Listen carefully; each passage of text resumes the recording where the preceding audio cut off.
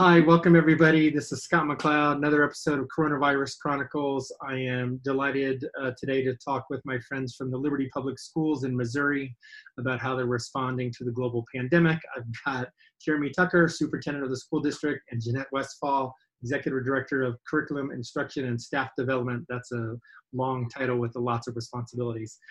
Between the two of them, they do all kinds of great things, and I'm sure they'll share as we go along. Jeremy and Jeanette, thanks for being with me today. Why don't you just start off by sharing some of the things that Liberty is doing in response to, these crazy times right now. You bet. Thanks for the invitation to connect, Scott. And these are, like you said, crazy times. We're really into 2 weeks of closure in and around kind of what's going on across the country and across the world. Prior to that, we were on our spring break, so it's really been about 3 weeks since we've had students in classrooms.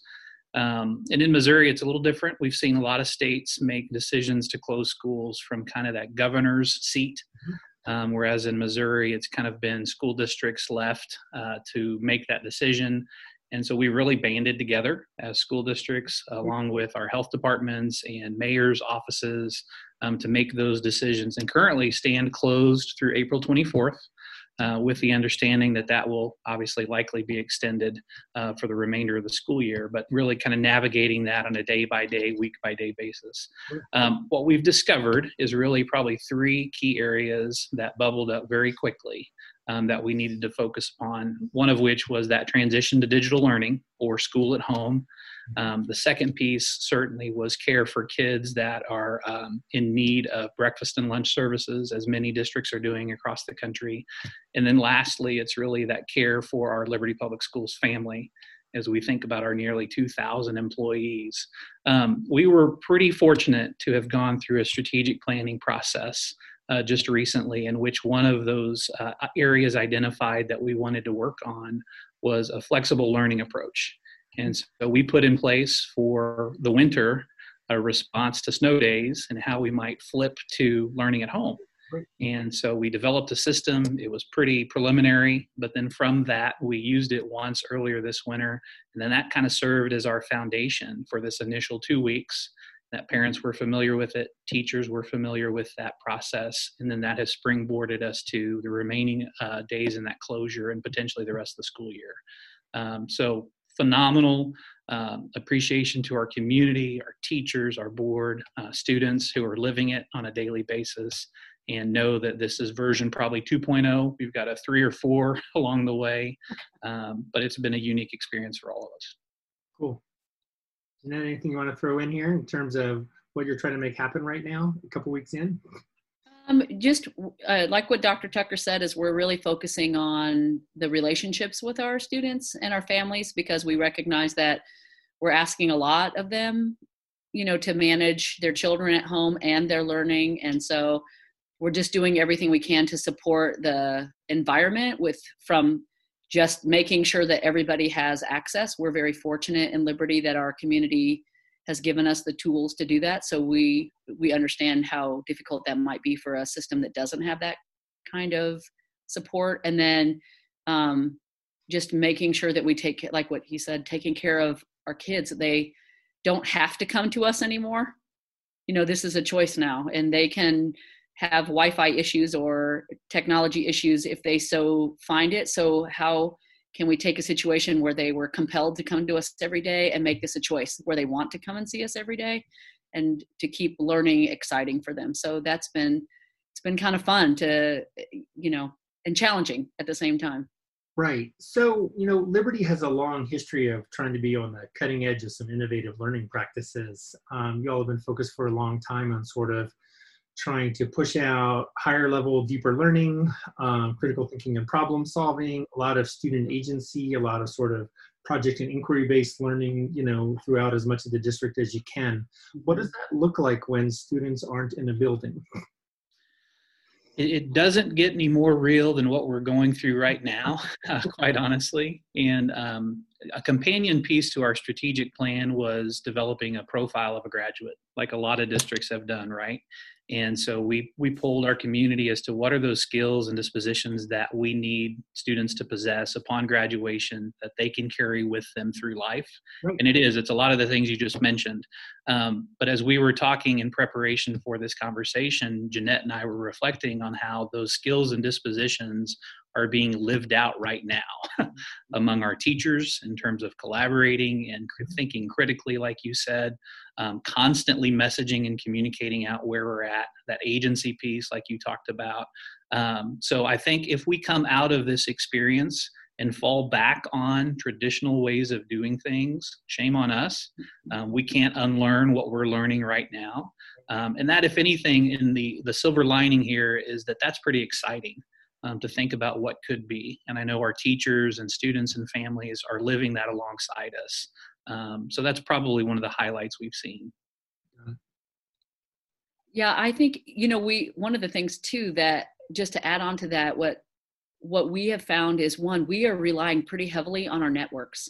Yeah. And we have a lot of really great connections through just like Dr. Tucker gets information from other superintendents, not just the local area, but even like nationally, which has been really helpful. And then the other part is, I think one of the enabling conditions we have is we've been working on mindset for our instructional staff for a long time. And in a situation where Dr. Tucker kind of called this out earlier this week with our leadership team, is people who see things as X's and O's or black and white are really struggling right now. And even people who see things as gray are a bit uncomfortable in this situation where every day we're asking people to think very differently about the way that they were initially trained. So I was sharing this with him earlier, that it's nice in a district where the leadership is supportive and makes us feel comfortable with our own learning. Mm-hmm. And I can do that for other people because Dr. Tucker does that for me. Right. And he allows us to just think a little bit differently and allows us to go from where we are to where we need to be to meet the needs of our kids. And I don't know that there could be any ideation around just be good with people and help them along the way, because right now we're all really deep in the learning pit.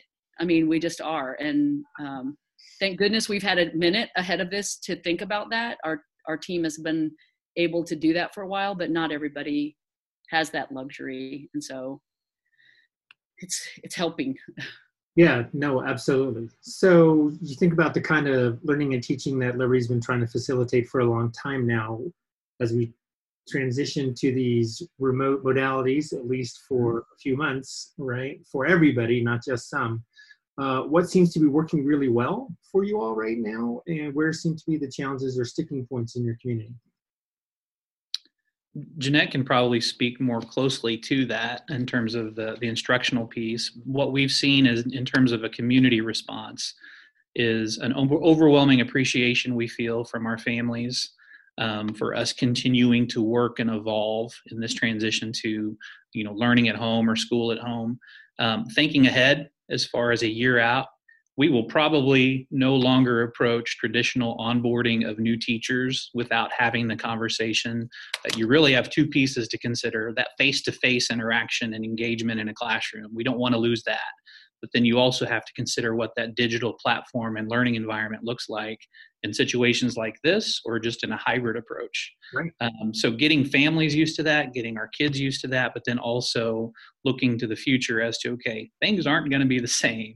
And so how do we take advantage of this opportunity, but then also create that mindset or extend that mindset in that it's okay to color outside the lines and think creatively, and if anything, question just about everything.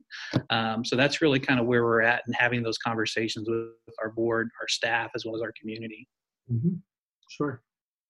I think, just trying to be, and just in respect to the instruction, we're trying to be flexible. Like, we came out off of our strategic plan, which was so nice. We had this flexible learning plan that we were really able to actuate right out of the gate, so that everyone was comfortable. They knew about it. We'd actually tested it because we had a snow day. So that really helped us just think about it differently. But then thinking about the structures that were set up that we had been following that were face to face, right? So things from the number of days that we go to school and the number of hours that we go to school each day was set up in a physical world, that now we're really thinking about, why do we stay in that mode, and is that necessary, right? The same thing with grading, right? It was a lot of accountability for showing up into my classroom every day, and these things were expected. And so now that kids aren't doing that anymore, what does student evidence look like? And how is that different in a virtual world than it was in a day-to-day interaction kind of world? And so we've really been thinking differently about that and trying to give ourselves permission to adapt to this new world, and making sure our teachers are comfortable in it, because it's quick for us to adapt in our leadership thinking, but it's not necessarily that easy once you have to ask a teacher to consider that, and anywhere from 30 to 150 students, right? That's a huge ask in a virtual, we're not in the room talking to each other, and there's a lot of comfort in that. And then we switched to this. So. Yeah, no, absolutely. Anything else you two want to share here? We're getting near the end here. I think, Jeanette hit on it, and really, our advantage here in the Midwest, and ironically, is to be able to connect with districts that might be a few weeks ahead of us and learn from them and with them. But at the same time, we talk about being positioned for purpose in our district often for each of us, but then also collectively as a system, and that what we're learning and doing and experimenting with, we're more than willing to share with anybody. And hopefully they'll reciprocate that as well. So it's truly moving outside of that isolated school setting into more of a network or collaborative environment. That's probably been the most beneficial piece along the way. Got it. Cool. Chairman Jeanette, I appreciate your time. I also really appreciate the emphasis on the idea that, yes, right now it's challenging and we feel like we're barely keeping our heads above water, but we're developing skill sets and mindsets that are going to create opportunities for us in the future, and we can't lose sight of that. And we're going to have some really fun conversations down the road whenever things maybe get a little more normal, right? Absolutely. We look forward to that. Yeah. Thanks for your time today. I know how valuable it is. Appreciate it. Thanks, Scott.